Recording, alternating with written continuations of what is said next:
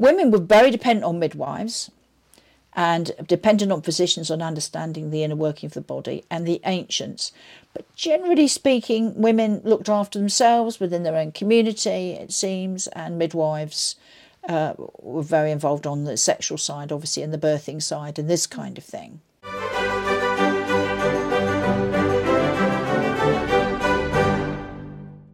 So, Liz, can you remind me your qualifications, basically, to talk about women's health, and remind me, because it's quite specific, I think. Yeah.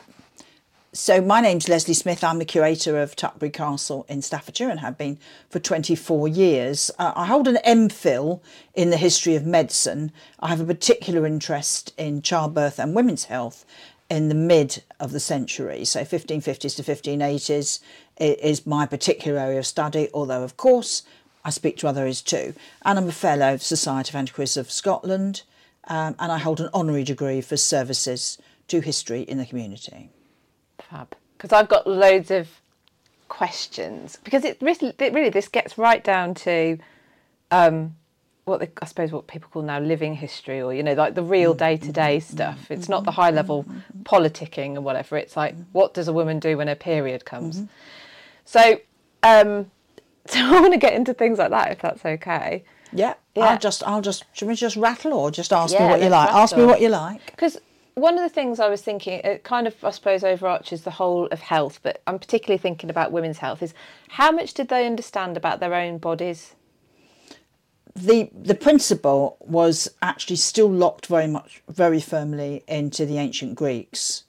And although a man called Soranus was starting to fall very much out of favour by the mid-16th century, he was one of the great Greek philosophers. We're still back on the island of Kos, and we're still looking at Galen as well, who's well after that 400 years BC arrangement with Hippocrates. But Galen sort of got hold of Hippocrates' idea and kind of smartened them up a bit, tidied them up.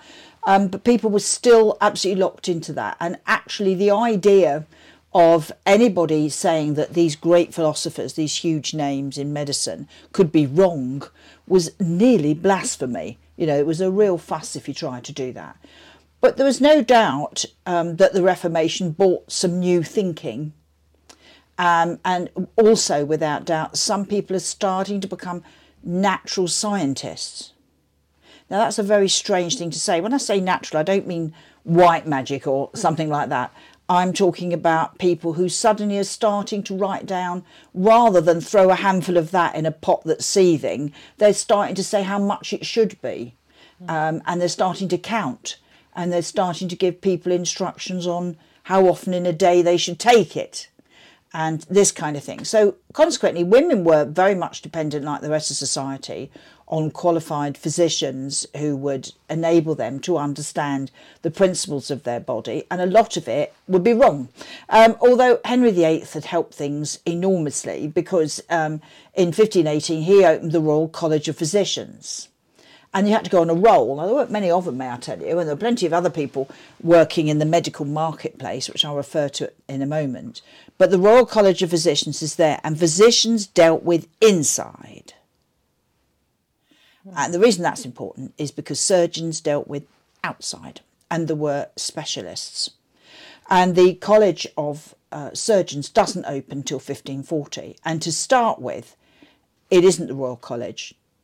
It's actually the College of Surgeons, because surgeons were viewed as artisans, talented artisans who worked under the instruction of a physician. So what I'm going to say to you now is that the medical marketplace, which is a phrase that's sort of come about in the 80s, I think, is made up in this country, and we're absolutely not talking about Scotland, who have a completely different system, a very largely different system, like the legal system. Is you've got physicians at the absolute top of the tree. Now, they will have studied humanities for about 5 years before they went to medical school. I mean, people now think this is hilarious. They did, astronomy, which was considered part, or rather, I should say, I beg your pardon, astrology.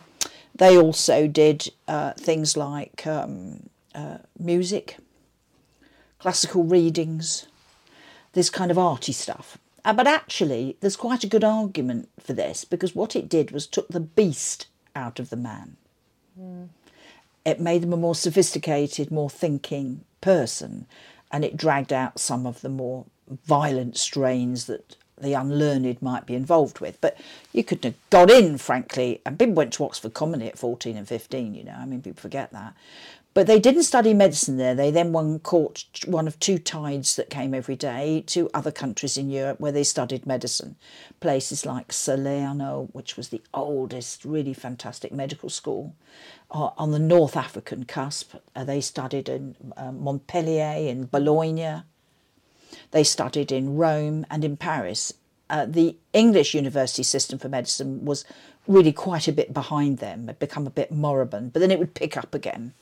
And of course, in time, would become outstanding institutions, and not that much time afterwards. But this is what people did. So you've got the physicians. They're flaming expensive, and there aren't many of them. And then the next stage down, you've got, obviously, the surgeons, who would become more and more developed in their abilities and skills, and also more expensive. It would be reflected in the bill.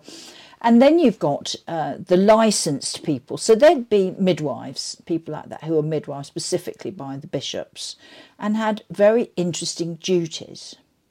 So women would be exposed to those quite a bit. I'll come back to that in just a moment, if I may. Then after that, there are cunning women and men. Some of those could read and write. Some were literate. That's been denied for a while. But people are clicking. Some of them could. And wedged between these people is the apothecary, because they jumped from one discipline, you know, to another who they supplied. Some people would argue that the apothecary was next down from the surgeon. And it's one idea, although they dealt with a span of people dealing with medicine, because people had to go and buy things from them if they weren't making it out the back. So the cunning people means wise. And that doesn't mean anything criminal particularly, and though these people existed. You've got, and then you've got kitchen magic. And these are people who dealt with sort of spells and things like that out the back. Some of these were very much involved with the healing process. In other words, sometimes witches who would gather together. They wouldn't be called that, would they? I mean, do you want to be arrested? But that's effectively what they were doing. They were going off and getting traditional medicines out of the woods and things like that, and mixing it up sometimes with charms and things for people to wear and this kind of thing. So that's a kind of very... not very intellectual approach in what people did, but it gives you a principle of the ladder, if you like, the step ladder. The first 3 stages and 4 stages did very well. The midwives, some of those did very well. Some of the wet nurses are paid a fantastic amount of money. They would be looked at. Look at their children. You've got to see what their children are. Are they fat and pink? Is this woman clean? Yeah, is her diet good? And that's why they were paid so much, because they needed to have a very good diet. So all these people were kind of influential in life as a whole. We should also consider that whoever the housewife is, they too obviously had their own medicines within a family, and many of those wrote down little notes. So many of those are literate as well, in a way that we don't expect.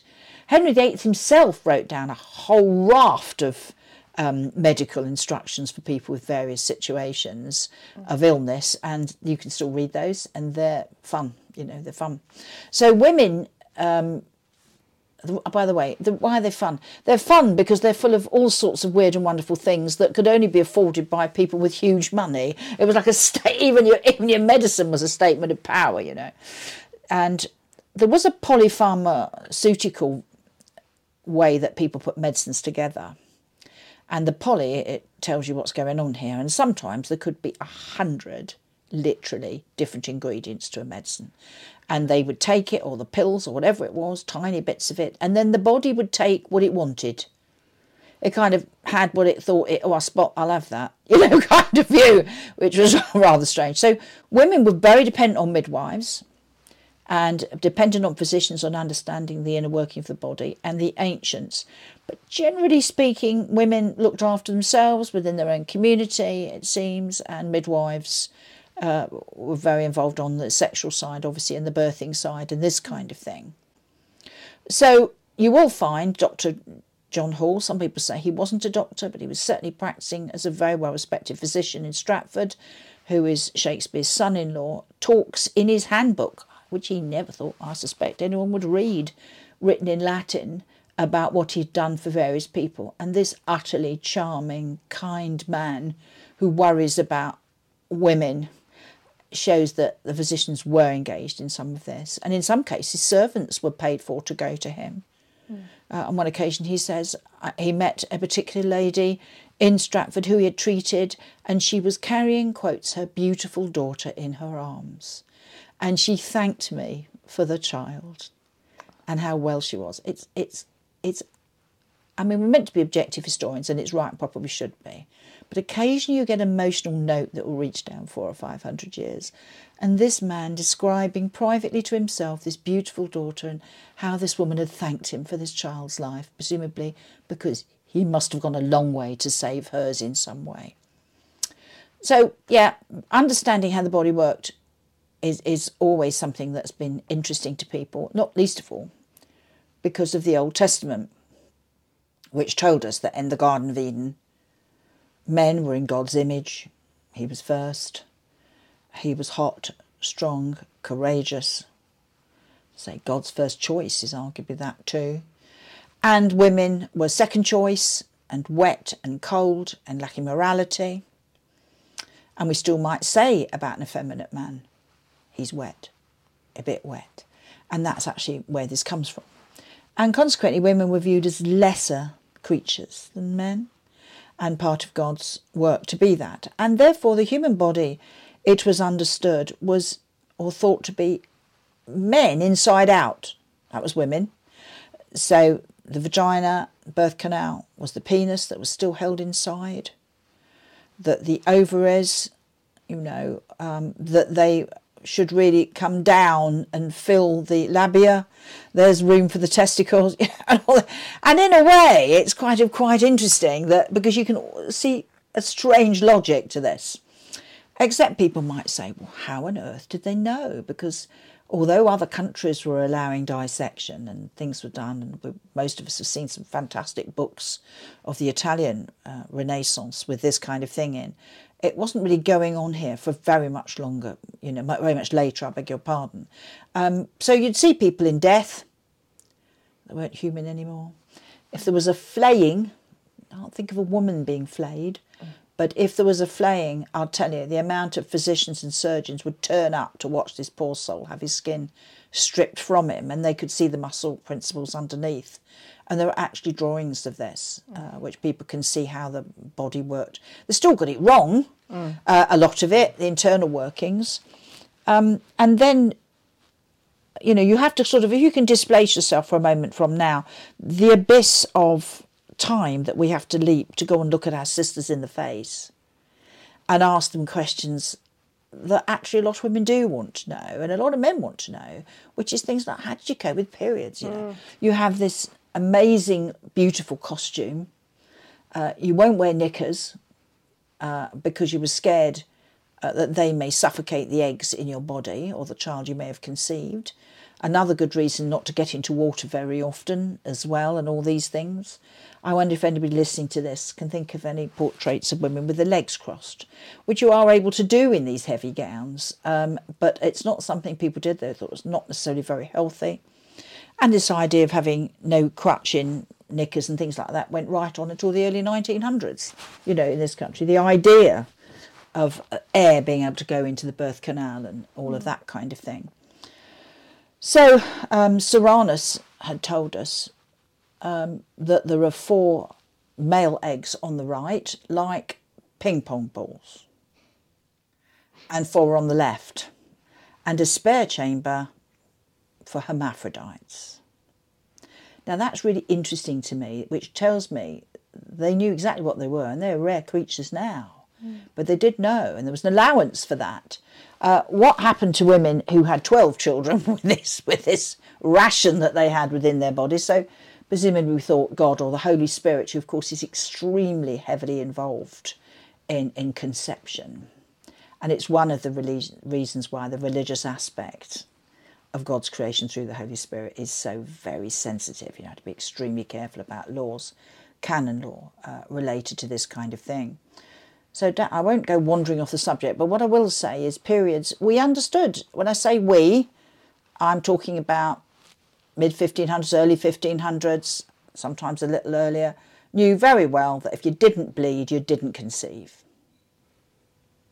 And we called it a moon flux, because all the tides on earth of God's will in the heavens pulled all fluids, all these things, this tide, this eternal tide of man. And consequently, once a month when the moon was, we would have our period. And we also called it flowers. The flowers are upon you, woman, get you into the truckle bed. You are unclean, in other words, get into the truckle bed. I don't suppose that was said very often. I've seen some marvellous pictures of women of the period, contemporary drawings, really telling off their husbands violently. So actually some of these women really stood up to things. They didn't have to necessarily be rich or high class to do that. So there we are, we have this period coming. Now what do we do? Because these gowns are so valuable.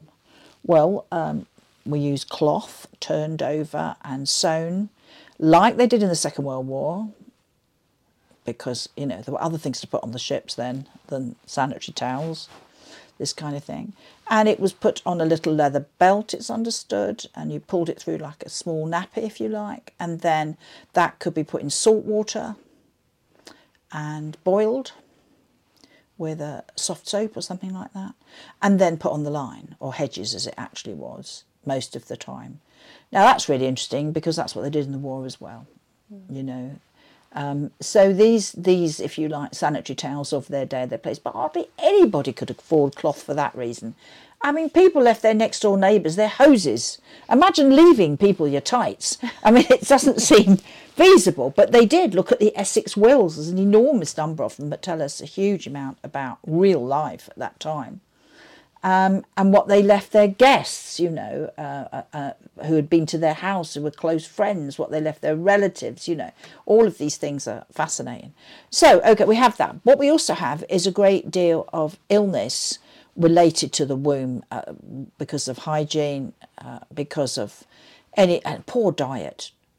I mean, one of the problems with wearing these heavier gowns is that it's very difficult to pass water. So we had piss pots that were held for us, and that was used, and we just got on with it. I think it's called there's no choice. But you might be inclined to hang on a bit. So I don't think we drank nearly enough fluid anyway, and diet was a bit here and there. Of course, vitamin D is an issue to do with vitamin C and blood flow and all these things. And vitamin D was, you can imagine how difficult that was. You're completely covered head to toe and often had makeup on and wigs on. Where was the moment where your body could start absorbing vitamin D? And at that point, of course, a conversion to vitamin C. So that's that. So we have this pads, but I don't think we can talk about those very often, or are expecting everybody to be able to do this. So I did some research on this myself. I found tampons inside mummies, Egyptian mummies, rolled up, because that white linen, cream linen they wore, pleated. Most of us listen to this will think about that. And actually there's evidence of tampons in the medieval period too. In fact, in the 1200s and what have you, if you look at Trotula, which was a fantastic book produced at Salerno, many people believe that this professor of gynecology was a woman. Evidence, there's much arguing about that. I'm delighted to tell you I'm not of that period, but I've read the Trotula, and here you've got for a prolapse womb, or something like that, to use a form of tampon, pad it in, and certainly that kind of thing might be considered, but I can't prove that, you see. This isn't because this is private. It's not particularly because of that. It's not the sort of thing people necessarily wrote about, you see. I mean, that's one of the difficulties. Whorehouses are useful because they're businesses. And when it's a business, you can look up the accounts a bit or find out a bit more about them, or when the laws are breached. So where you go and research these type of things can be, I think the euphemism these days is challenging, but the ecclesiastical courts are very helpful, and doctors' notebooks, of course, are absolutely pure gold when you're looking for these things. So we have these women, and they talk about, do they have a heavy flux? Will their flux not stop of blood? We tend to use flux as an idea for diarrhoea, which it was used for that, but it just really means a flow. Of course, that area is called the womb, and then confusingly, you can read medical books of the day and find they talk about men complaining about pain in their womb. And that's because that can also describe the lower part of the gut. And sometimes you'll find the womb is specifically called the mother. We thought that the womb was alive, a little living creature. I mean, not like a dog, but, you know, a little, sort of did its own thing a bit. Whether they thought this was the working of the Holy Spirit, I don't know.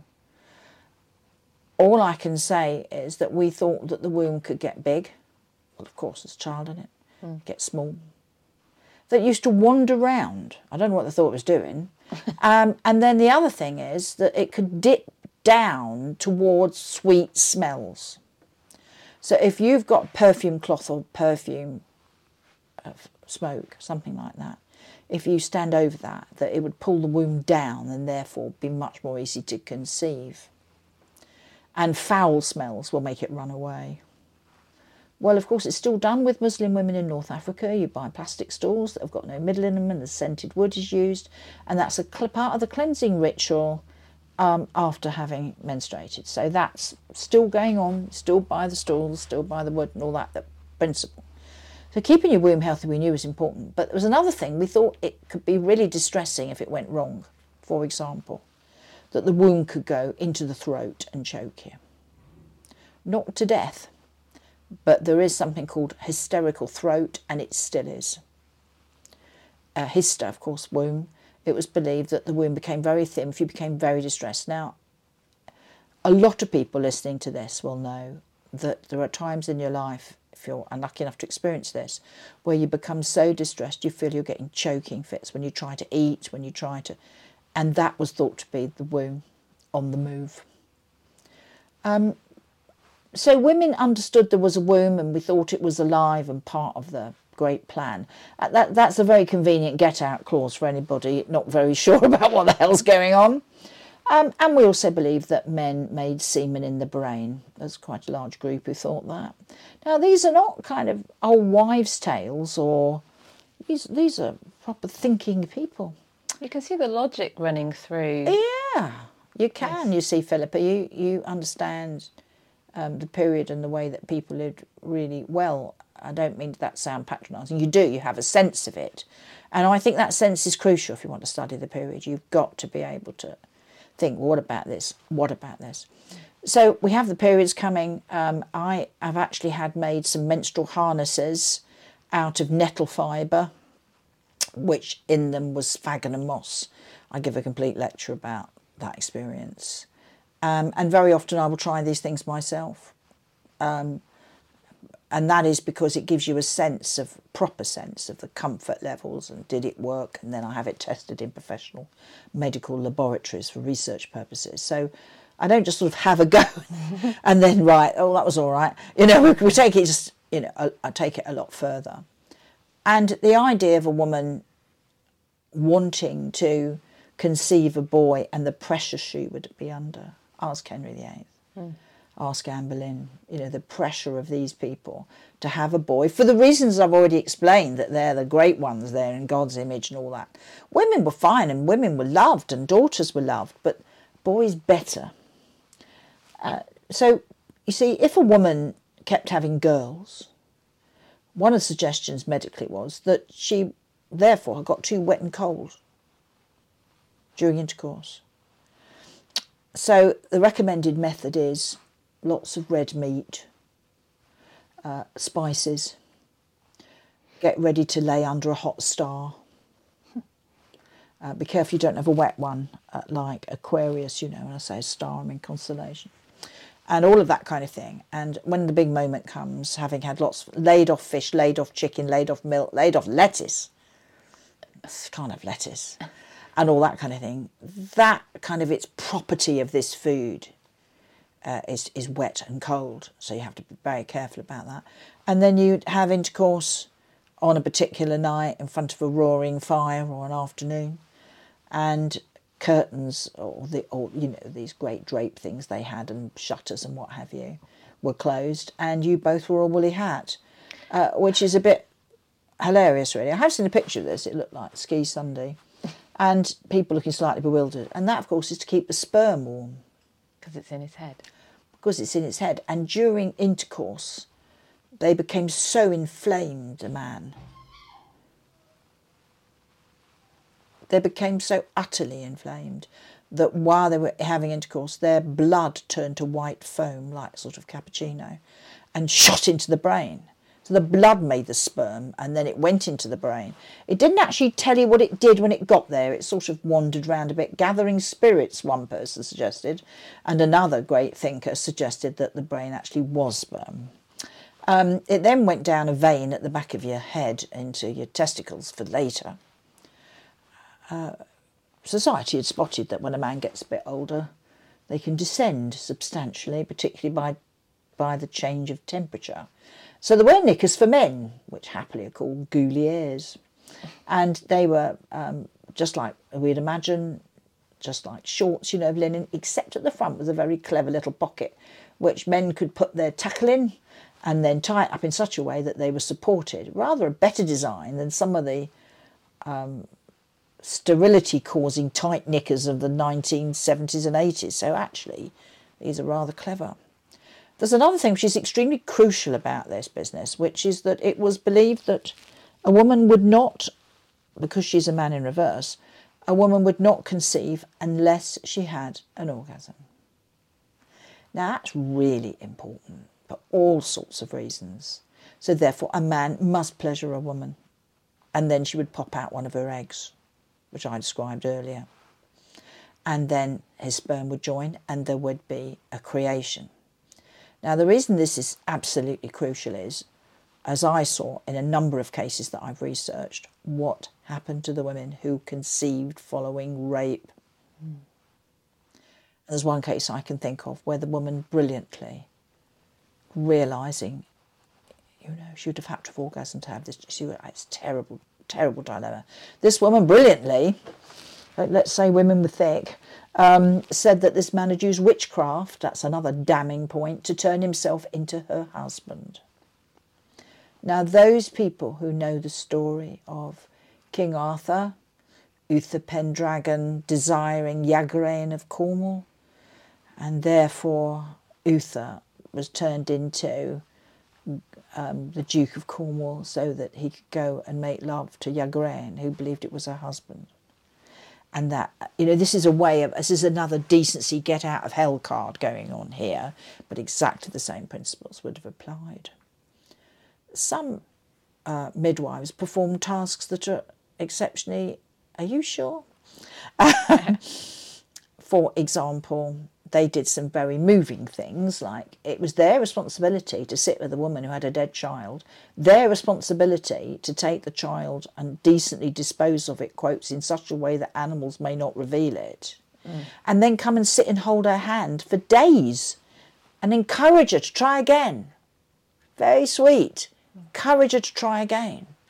And so this kind of support structure came from midwives, but it went a little further than some people might expect. For example, if a widow was having great difficulty with hysteria and these things, then her womb was locked off because she'd been widowed and was no longer having intercourse. So the recommended method was that a midwife would attend and put oil of lilies and roses on 2 fingers, insert them in the woman and pull them in and out very fast, and that would release the air that was locked in the womb. And, of course, she felt much better. Now, when you read this, you think, is this naive? What's going on? But actually, no, it's a way, I think, of course, they knew it was replicating intercourse, but by doing that, it was releasing. See, masturbation was considered not entirely appropriate, and certainly wasn't appropriate, because it was a waste of the seed. Can you hear what it's saying? Waste of the seed. Is that for men and women? Women masturbating doesn't seem to have been something people really thought about particularly, despite what I've just described.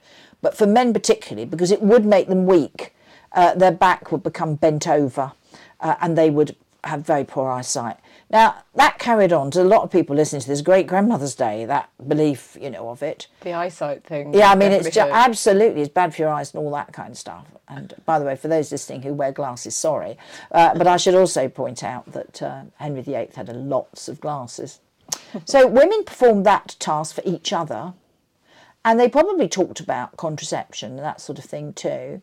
Anal intercourse was, I think, more widely practiced than people realise between husband and wife. But they were called the back door. But I should point out that it was illegal. and it remained illegal in this country between a man and a woman, I think to the 1970s, if I've heard right, which sounds incredible, but true.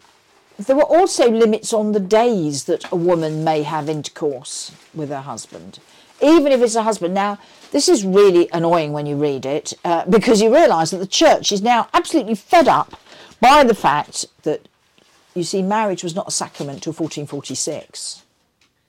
The Council of Florence sat for 15 years, and at the end of that, debating whether marriage should be a sacrament. But the smear of original sin had kind of stopped that happening for a very long time. And they went, no, so, marriage and sex is desirous of God and man, which is fine. So women expected to get married and preferably have a son. We've talked about that briefly. But they married rather later than people imagine. In the middle of Elizabeth's time, particularly, when there was a great deal of peace and people were able to kind of have their men home and they weren't off slaughtering each other in foreign shores. So she encouraged, obviously, families and that sort of thing. And if you imagine that a woman had to have an orgasm for this to take place, there were some other interesting things that arrived. For example, there was a pornographer who brought out a book called Modi, as in Positions, who was, of course, an Italian. And this pornographer, they said, no, you can't produce that here, you can't bring that here with its filthy pictures. And he went, but it's the interest of mankind. The pornographers are crafty. Mm-hmm. And there were some wonderful pictures, black and white drawings, which are prints of couples having intercourse from various angles. But the reason why this is entertaining at many levels is because the one that I've seen, which is in a leading institution in London, has had the rude bits chopped off at some point in the Victorian period, boulderisation. Yes. So when you see the pictures, you do have to sort of wonder what they're doing. You have to give it a bit of a guess, really. And they look astonished at various angles. There are some in existence of Modi, but not many. I understand there's one in the Vatican, because the Vatican Library is a very wonderful, incredible source of work, and some of it is simply breathtaking that they have. So there was that, you see. And there was prostitution as well, of course, but Henry VIII put a bit of a stop to that because at one point he got fed up of syphilis that had started to arrive and was killing people in vast numbers. So he went, right, blow this, and closed all the whorehouses, and they didn't reopen until we get to Edward VI. And in a way, that was a kind of public health. They're very interesting. There's not many of those that hit the nation as a whole. So women were aware who they were. They married a little bit later than you expect, 23, 24. There were exceptions. We know that Shakespeare married young, but there was a child on the way. And men, a common age, was 26 for men. It's all very much later than people imagine.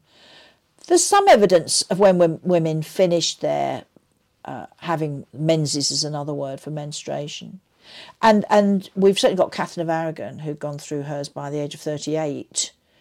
But the lifespan was shorter for a lot of people. Not all. That's always very exaggerated as well. I found plenty of people alive and kicking in the 80s and 90s if they lived in reasonably good, clean areas with sweet water. People could live longer. So you have got that kind of thing to think about. And how women reacted to menopausal distress. Can't help with that much, except to say that burning lavender was one way of calming women generally, and also massaging the reins of the back, which are, of course, muscles across the back and tendons. It's quite nice to have a massage. It's relaxed. They understood that as well. So you can hear from what I'm saying, we're trying to grope our way towards a truth. And we have this support structures in place. A woman couldn't, that's a different talk for you. A woman couldn't give birth without half the village in. And in fact, at one point, under James, who, as you know, followed Elizabeth, it became illegal to give birth privately. Illegal. Because there were so many people considered in the business of stealing the babies or killing the babies or, infanticide or swapping the babies and all that. But then again, James, as we all know, with his interest in witchcraft, had some particularly unusual approaches to life. Might say, really, what about the witches then? Well, 20% of witches were men.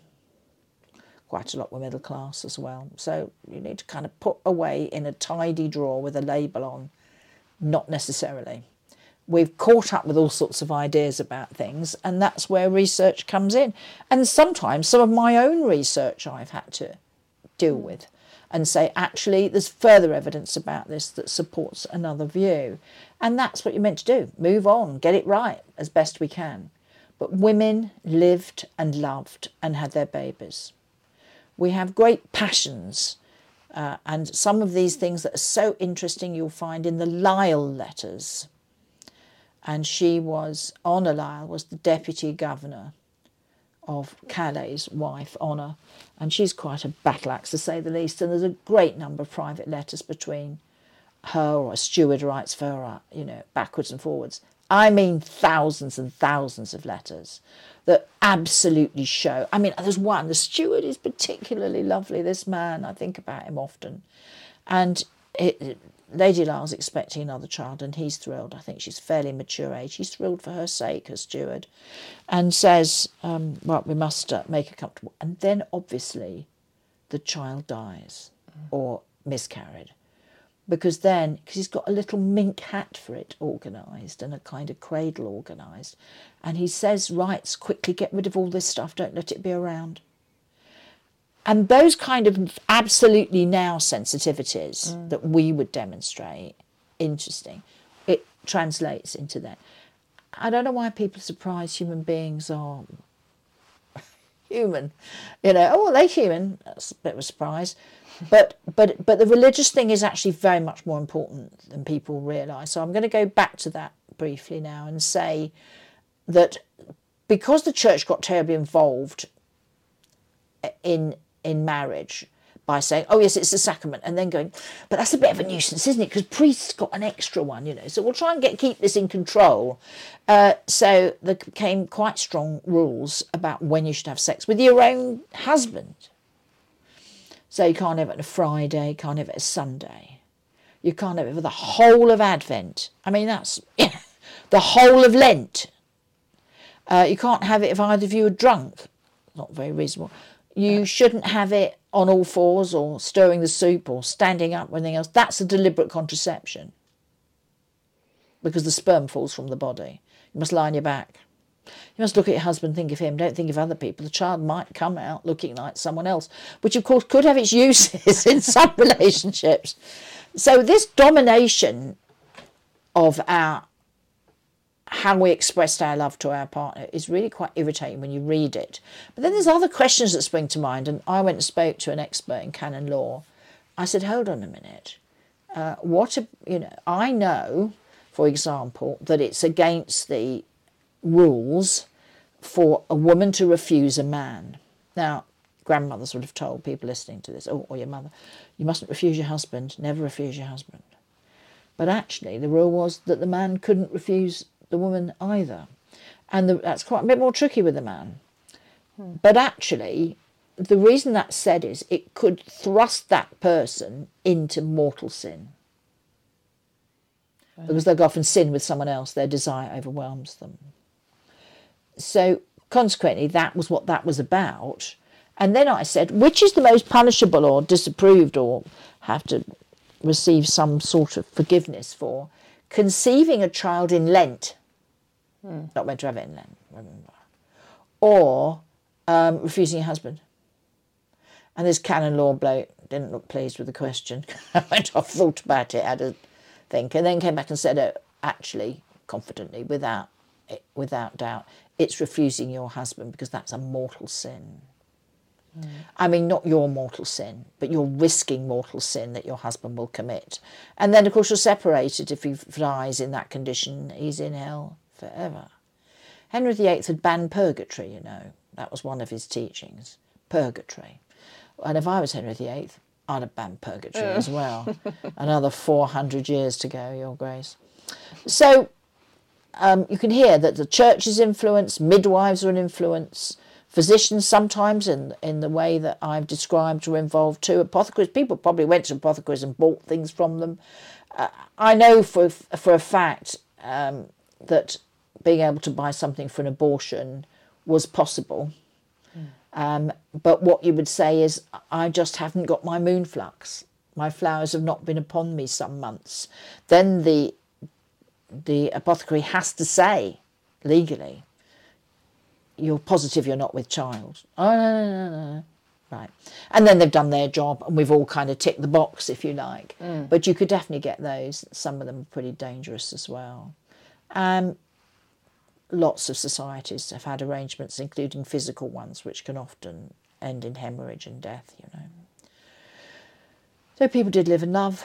They coped with their periods rather better than many of us think. The sphagnum moss you'll be pleased to hear, inside the nettle fibre menstruation harness, that was a mouthful to say, is successful. It's successful.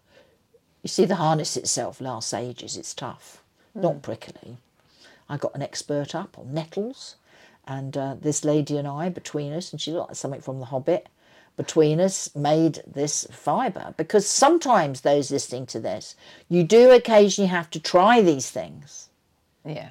To see if you can at least make a personally informed idea about how this might work. There's other contraception too. That's another talk. I've discovered some for myself.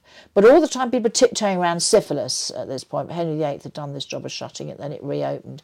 It hadn't really got enough of a grip, and I have found no evidence Henry VIII had syphilis. If somebody else listening to this has got actually documented evidence, let me have a look at it. As yet, I haven't got it. It appears to be one of those myths. Yeah, it's six fingers on Anne Boleyn, the most observed woman in the whole of Europe at the time, and it doesn't appear in anything else. So I feel this great sense of relief in some ways that there were some wonderful support structures in place for women, and some of these midwives were clearly lovely. I'd just like to add one other thing. There was a midwife called Sharp, Mrs. Sharp, which I thought was a rather unfortunate name for a midwife. And she was completely literate and wrote a book on her experiences in the late 1600s about what she had done and seen. And she says she saw the eggs of a woman in her when she was dead. But of course what she was seeing was ovarian cysts, which are extremely common. Right. And, you know, the description she gives is almost certainly that. So people still hang around with this idea, you know. I found some research in a particularly interesting book. Now, just to add to this, which will be a relief for those people looking to research this, Henry VIII brought in at least 3 rafts of legislation after the Reformation that stopped the importation of foreign books.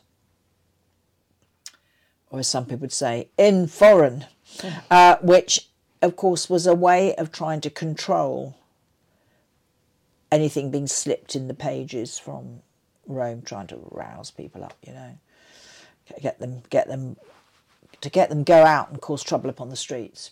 So that was the point really about doing that. But he very much viewed himself as a Catholic, and although he banned rosaries and purgatories, we've already said, and of course pilgrimage, people say, does it matter? Well, you are joking.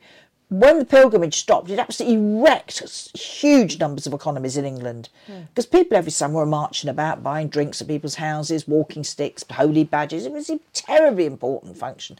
That would have caused the most dreadful distress, that would have done, in particularly in rural communities when they were linked to places like St Winifred's Well or something like that. That would be really bad news, and all these other places. So this idea about Henry VIII being a Catholic is something people can't really come to terms with, but they should, because he lived and died a Catholic. And Anne Boleyn was no convert. She died a Catholic too. The fact that she wasn't clutching a rosary is nothing to do with it. So that means that all the comforts, with the exception of perhaps the piggy's bones or all these kind of things, during childbirth were not quite so high necessarily in number, but the gospel would be with them probably. And they may well have readings while they're shut away from public view, high-born women, for 30 days before the birthing, in this marvellous phrase, the tabernacle of women's secrets. They might well have stories to do with the nativity and things like that read to them. Be of good cheer, be of good comfort for. Did ordinary women sort of take to their bed before, as birth was approaching? Well, or I have to say, who knows? If people, there was quite an aspirational group who, under Elizabeth, were well off, and their husband was at home. So they were always showing off to the neighbours, you know. Now they may well go in for a couple of weeks or maybe a full month to make the point. And then when the baby was coming, birth was imminent, there would be a stargazer who would arrive in a cloak covered in stars and moons, who would then go to the roof of the house if it was grand enough or somewhere and draw up charts while this was going on, you see. So these were the bee's knees if you had that arriving at your house.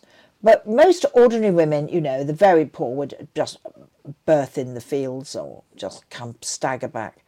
But what is really lovely, and I love this, is it was thought that if a woman was sort of classy, if you like, and beautiful and classically female, and blue-eyed and blonde-haired and fair-skinned and didn't do any work, that she would have a terribly difficult birth. It would be very painful for her. But a woman with wild red hair of the Celtic background, strong, who worked in the fields, would have an easy birth because they were ugly. But it depends, I mean ugly, but it depends what you mean by ugly. The feminine traits, in the way I describe, fair-skinned, blue-eyed, drifting about in a shift. Sound like an angel. Yes, absolutely.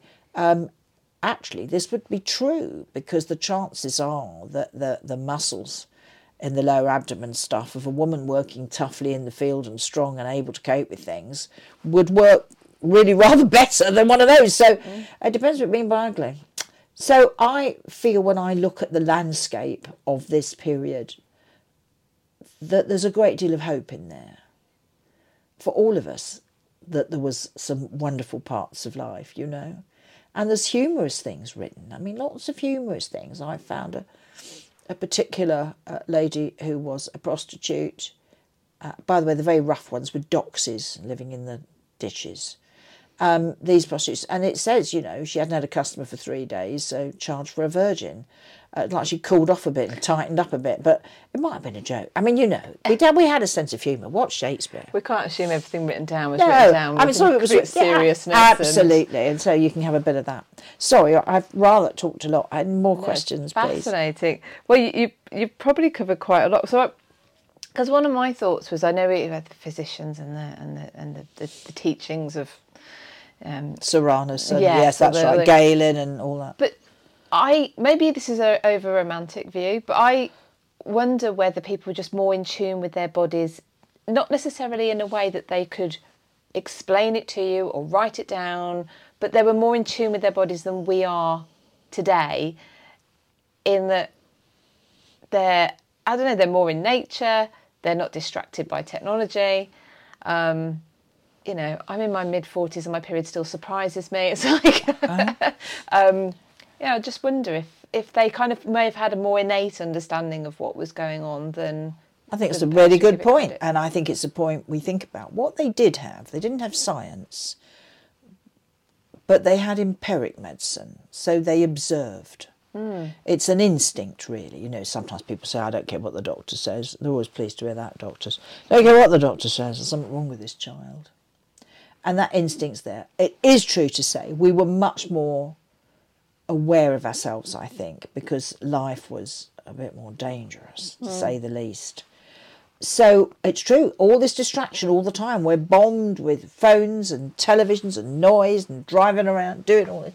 These people had a great sense of the rhythm of life, I think, in a way that we probably lost, because we're almost divorced from our bodies now. And these people were very aware. The description of childbirth of the time says, like green apples. In other words, acute diarrhoea, you see, painful, gripping, colic. Well, it is now. I mean, lower back pain, this sort of thing. And they were given, if they were well off enough, they'd have perhaps Hippocrates, this sickly sweet drink. And you have enough of that, you're not really very bothered about anything, really. So there's that. But women did die, the babies did die. Caesars are not common, even though we call it a Caesar. Oh, it's Julius Caesar. That doesn't mean they were in a constant state of practice. They were very rare. Very rare. What did women do for pain relief then? Drink, alcohol and that sort of thing. And massage, as I've told you, heat, cold, excuse me, sometimes with muscles. it's a bit vague. You see, women can't write down their experiences very often. I mean, throughout this talk I've said some women were illiterate, some definitely were literate, but it wasn't common. But also, how many of us write down? Diaries aren't kept anymore. I mean, we would have known a lot about it, but diaries aren't kept. Well, they are kept, but it's extremely unusual. People with a hat, we're going to lose us if we're not careful, folks, listening to this. Use your handwriting. These typewriters or these computers that are burping out this information, they all look the same. It gives you some sense of the person. We capture things via image now, as if that captures the entire detail of the situation. Yeah, well, of course, and it doesn't, and a lot of that's been fiddled with anyway. But there's a purity about these people and their support. The Holy Spirit, I'm going to go back to the religious side of it again. I don't think we have a grip on how important it is. I mean, some people are more pious than others for obvious reasons, and you do find that as well. But they were very superstitious people, largely, and very much more frightened of saints than demons, because the saint is on the right hand of God. If they fall out with them, we are for it. So, it was kind of a bit wary of everything that was going on. But still, saying that the Holy Spirit doesn't exist is the unforgivable sin. Do you hear that? In a sea of forgiveness, the unforgivable sin. So the idea of messing with the Holy Spirit was, in other words, being drunk, But I know people masturbated. I know people had anal intercourse, although it was illegal. And by the way, I'll tell you why it's illegal, because of witchcraft particularly. Henry was obsessed about this, because part of the Black Mass is to go backwards, everything backwards, a backward dance. So you're going backwards, the cross is upside down. I'm sorry if this deeply offends religious people hearing this, but this is how it was. Sometimes they would get hold of the host itself from a mass that they'd kept, a piece of the bread, and do something obscene with that. It was all this kind of revolting stuff on the go. But as well as that, instead of giving each other the sign of peace, the devil would appear and you kiss, quote, the devil's arse. So arse and hell all associated. Interesting. And those listening to me now with you, Philippa, I think are probably getting a sense of how huge this subject is. I've not talked about gay sex. By the way, paedophilia was not common. Let's get away from that. We didn't need a church to tell us it was wrong. And at one point, prostitutes had to remove pubic hair under Edward VI to prove they didn't have the blisters of syphilis. And that's, people were slightly repelled by this thing, which might have been the child imagery. So there was a roaring trade in pubic wigs, which were more fashionable. I know, God bless the merchant class, who were responsible for making no end of things. So I have a separate talk on childbirth, a separate talk in more detail on contraception and sexual behaviour. But there's so much good that comes out of human dignity out of these situations, despite Shakespeare describing sexual intercourse as the two-backed beast, which he does. And in court, the legal term for intercourse was, did you occupy this woman? Sort of moved in, which I love. The rural illegitimacy rate, by the way, was under 4%. Really? That's amazing, isn't it? So people did. You see, we had the ecclesiastical courts, church courts. We had the criminal courts, just like us. We had the civil courts, just like us. And then there was God's court. And there the recording angel was recording your actions for good and for bad. And at the end, you would be judged. And they thought, ooh, I might get spotted doing this. That's why it became such a huge issue, you see, and why people were very wary about behaviour. People were still terribly badly behaved. Of course they were. There were criminals out there and all sorts of weird and wonderful things going on. But generally people wanted to be married. They wanted a good marriage. They wanted what we want, which is called be happy. Stability, happy, security. I can think of one woman a little later than the Tudor period who gave birth at 38 and 4 months to 24 children. She was dead at 38 and 4 months.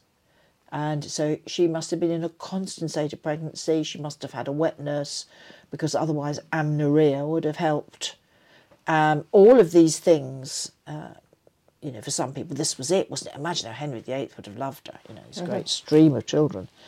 And fecundity was a big deal. And the outward invisible side of fecundity, like some women had in the Elizabethan period, had their nipples pierced with pearls. So they looked like milk falling from the breast. All these things, it's wonderful, really. And women and men would go to be breastfed from a wet nurse if they had particular illnesses. I mean, there's a logic behind that they wouldn't have understood with the immunity that comes through milk. Whether we saw, if you have a child that's, say, 10 weeks prem now, your milk is perfect for a 10-week prem child. It would have made it richer and heavier with fats and just marvellous. Your body would have just gone, right, that's the type of milkshake we need for this child. And so I think they may have recognised that the milk was richer, maybe darker in colour, I don't know. But styes, if you had a stye, you would go to a wet nurse and she'd squirt milk in your eye to help clear it up. That's actually still advice if your baby gets an eye infection. Oh, is that right? Yeah, breast milk. There you are, you see, there you are. Just shows... it was 18 years ago when I was having mine. Yeah, anyway. But nevertheless, you can see what I mean. There's lots of fascinating ideas, but I just want to be clear that it is university-trained, rubricated, titled works that I've looked at a lot for what I'm saying to you now. This is not our wives' tales. Some of these things would become our wives' tales, but in its day it was considered, oh, right. You see, and understanding these brilliant people like John Hall, who leap from a step that doesn't exist and dare to leap, who suddenly say, I'm not sure about this. And that they were looking at minerals being used as well. Paracelsus came on the scene. He was well thought of as well, although he wasn't well thought of personally. I think he was murdered at the end, frankly. Having read how he spoke to people and wrote things, I'm not surprised.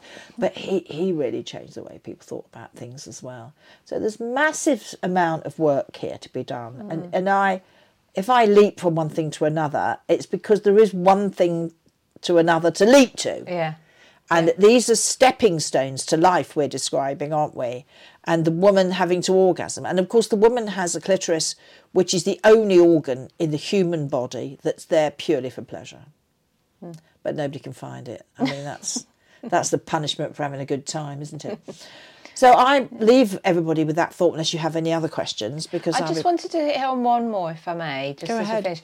Because most people, I imagine, probably they're only... or the main information they'd get a lot about women's health, or especially in terms of birth, would be the queens.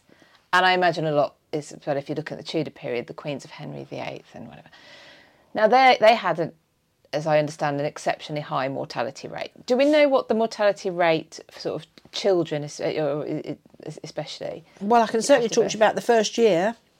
We've got those statistics coming in, and that's 20%. So the mortality rate for the middling people who had, I'll explain that in more detail, because class is something we see as much later as an invention, but we could say middling and know what we mean by that. People at court, people who were in the army or the navy, people who were merchants, just a bit of common sense will tell you, or farming communities.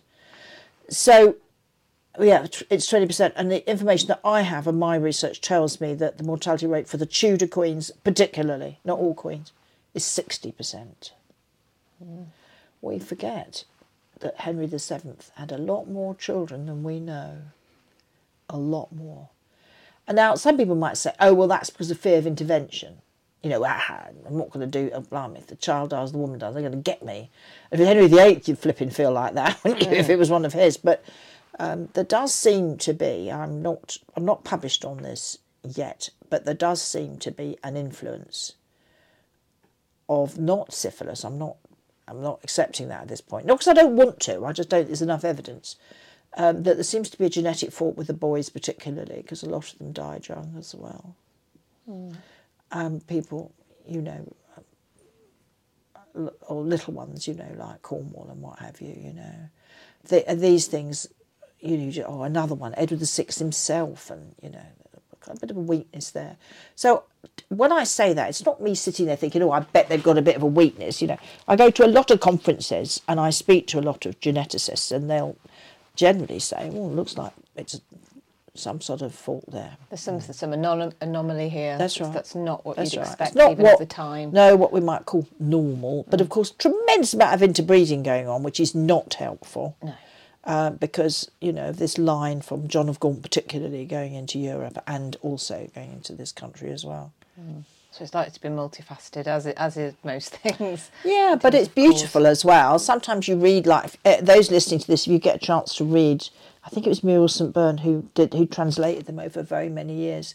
When you read them, they are beautiful, and some of them are terribly funny. Are these accounts? What are these? These are the letters of the lyre letters. Forgive me, I'm jumping back to that again. No, you've got two women writing to each other. Don't forget, keep your eyes open for this particular lady. Make sure your husband doesn't get near her. She's too gorgeous. Watch out for her. Don't forget. And it keeps running on. And then after a while, you realise it's a joke. The woman's obviously terrifying to look at. And it's like a standing joke, between these women. And there's also a very funny letter from somebody thanking one of these very important, I think it was Lord Lisle himself, or Norfolk. It might have been Norfolk, actually. And he's saying, thank you very much indeed for your stone break medicine, because urinary tract stones were a huge problem. Stones, okay. Yes, it's worked very well. In fact, I avoided much gravel, and I have pissed the bed, quotes, ever since. And I am pissing the bed so often that my wife do beat me round the head, for she do say it is like sleeping with a child. So thank you very much for this, but it has left me in this state. I mean, when you read it, it's brilliantly funny. And worth sort of... How insightful. Sorry? How insightful. Oh, yes, you do beat me round the head like I be a child. Well, that doesn't sound to me like a very highborn man. It doesn't sound to me like everybody was, underfoot. Yeah. I'd like to know more about literacy. It would be lovely to have a proper glimpse at some. But some show... I mean, Thomas More's... He had a number of children by both marriages. And he inherited some. And Cecily Heron, who most of us have heard of, had a little hospital at the end of her garden in Chelsea. And she was very interested in medicine. Of course, the great Margaret Roper. Both were very bright, very educated. But there were other children who chose not to be in his family. So being More and a remarkable man, he didn't force it. So, I think the choice was there for some people. But when you were little... And if your mum and dad said, well, you don't have to go to school, again, you can mess about the back garden, you can see what, a bit tempting, wouldn't it, to mess around in the back garden. But when we get to this age, into maturity of life, and if you've been lucky enough to go to university or do whatever you're doing, you do find, it would be so lovely, because there's nothing like a letter of the time or a book of hours like Anne Boleyn's. You look at them and the sensitivity of a real human life is there. That's what we've been discussing today. Human life, desire, hope, and sometimes hope above and against all the odds. But ultimately, we have women, and they smile at us from some distance away, but they're still very much our sisters, and you have that feeling when you read them. That's great. Thank you so much. Very welcome. Thank you, Leslie. Very welcome. To listen to more of Leslie Smith, go to patreon.com/British History.